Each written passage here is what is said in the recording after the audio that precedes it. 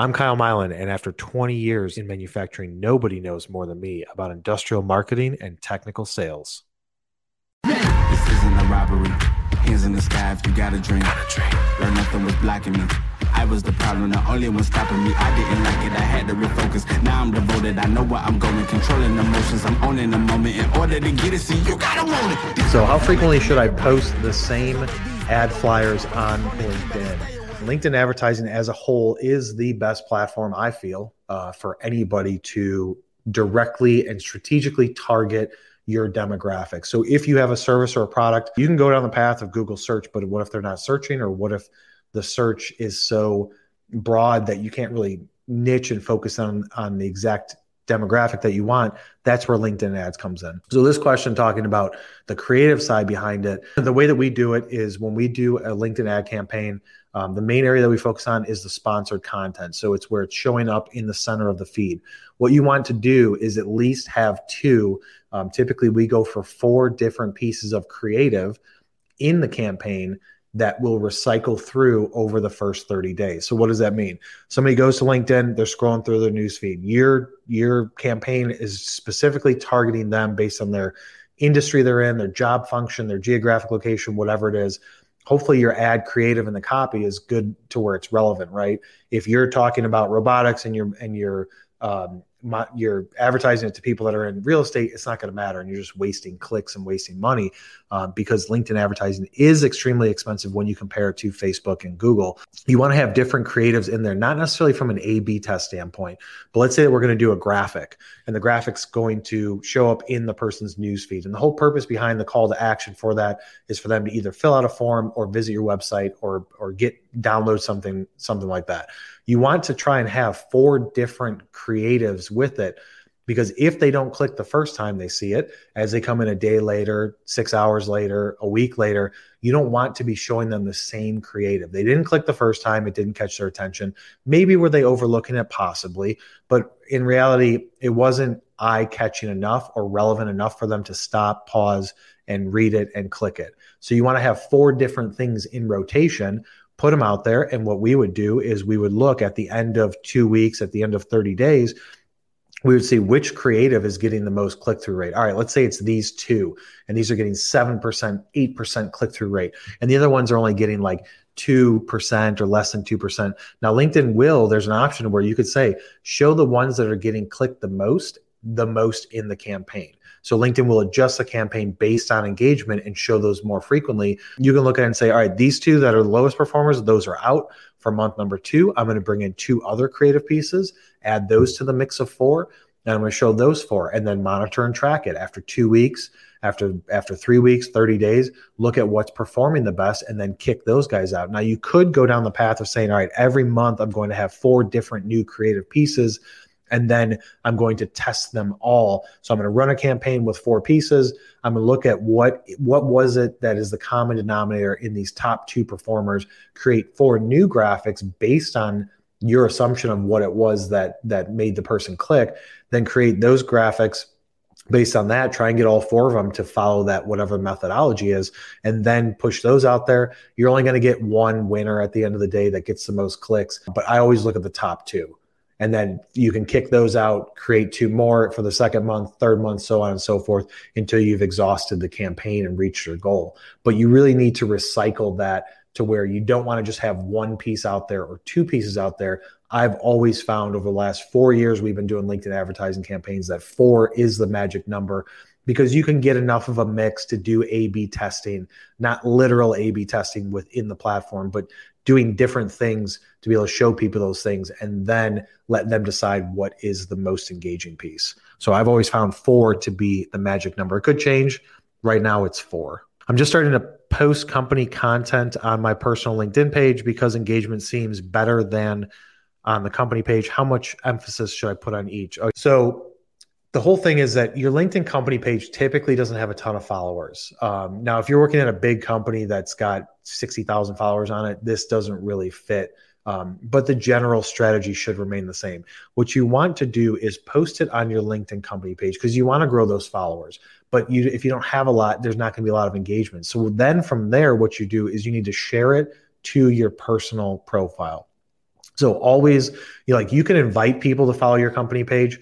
You could do 100 people at a time, 100 outstanding invites to follow your company page. But on the personal side, you can send out 100 connection requests a week. So just look at it from that standpoint. You can grow your personal profile faster than you can your LinkedIn company page followers. So with that being said, I would post the content on the company page, share it to your personal page, add stuff to it, add the right hashtags, do that on a daily basis so people see, oh, this person, and let's say they got 5,000 followers, 500 followers, and they're growing. This person posted this, it's from this company, they work at that company, and then put something there that says, hey, be sure to follow the company page to get this content directly in your newsfeed. That's a great strategy that we've used for years to build up company page followers, is get the people that are boosting up their personal profile to share the content. Now, on the flip side of that, you can create the same content you can take the content from the company page and post on your personal profile. But if at the end of the day, you really want to move people over to follow that company page, because LinkedIn algorithm changes happen all the time. What are they putting first, company page content or personal profile content? So you really want to do a mix of both. And at least to get started and really pushing out there hard, continue to grow your LinkedIn network personally, because that's the tool that you're going to use when the company does post something on the company page. Post it there. And if you're a company of like 3 or you're just getting started, post it on the company page first, have your employees share it, not only like it and comment if you want, but also share it. And then it goes out through your personal profile to all of your network. And then as you continue to grow and scale your network, more people will see that you're posting this every day. It'll come from your company page. They're then more likely to hit that follow button and follow your company page. I don't want to say do both, but when we first started 6 years ago, it was all about, we want to get followers to the company brand. And then since then, we've adjusted slightly because my reach is so much higher personally than it is on the company page. So there are times that we share content from the company page to my personal profile, but we create so much content that it typically just goes out from my personal profile, and we follow the numbers less on the company side, but we're in a little bit of a different situation. In my prospecting strategy, how much time should I spend on fish, whales, and sharks? So we talked about this a lot, and I've answered it a lot, but I feel like what we should focus on is like the can you handle it standpoint. So you could look at my other content about where to focus your attention, but I would say the first thing you have to ask yourself, especially if you're new at a company, can your company handle a giant whale? Can they handle 5 of them? I mean, whales meaning big companies that are going to spend a significant amount of money at your company, whether it's a service or a product that you have. If you focus too much on the whales and you put all your eggs in that basket and 2 or 3 or 4 of them hit and become customers, is that going to drown your company? Because you don't want to be adding clients if their customer experience once they become a client is in the dumps, right? You want to control the growth and you want to be strategic. So I would say you have to assess your current situation, talk to upper management, talk to the owners if you're a smaller business, and be like, all right, look, I've got these 100 giant companies that I know that our solution or that our product, our service can provide a solution to them. I know that they have a need. I want to go after them strategically and do account-based marketing, account-based sales, things like that. What if I get 3 of them and they all sign this month? What will happen? And your owners may be like, and the upper management may be like, dude, it's good. We can handle that. Okay, what's the cap though? What if we get 30 of them to all sign in the first month? And you could do a dance around like, oh yeah, we're going to onboard you, or we can get you that solution, or we're going to send people out there to have meetings or to kick this thing off or whatnot. But you can dance around that a little bit. But if in like month 1, end of month 1, they're not getting the service that they want, the project's not moving along fast enough, then you have to go into it knowing like we could handle a certain amount of big customers. We can handle a certain amount of medium-sized customers, which are the sharks, and then we can handle a certain amount of small customers. Sometimes those small customers come with a lot of legwork and a lot of time behind it that the employees have to put in to get the project up and running. So don't underestimate the workload that may take. It may be small dollars. Maybe if you're a manufacturing service provider, a fish may be like, hey, look, I've got $25,000 a year project that I can give to you. Whereas the whale's like, all right, I've got a $2.5 million opportunity for you to provide pricing on. And you may be like, hey, it's $25,000, that's going to be easy. Sometimes those guys are the hardest to deal with and they require the most attention, whereas the bigger companies require less because they're more methodical with the things that they do. They're used to moving tools or used to onboarding new vendors or things like that. But you really got to look at it from the standpoint of what can we handle?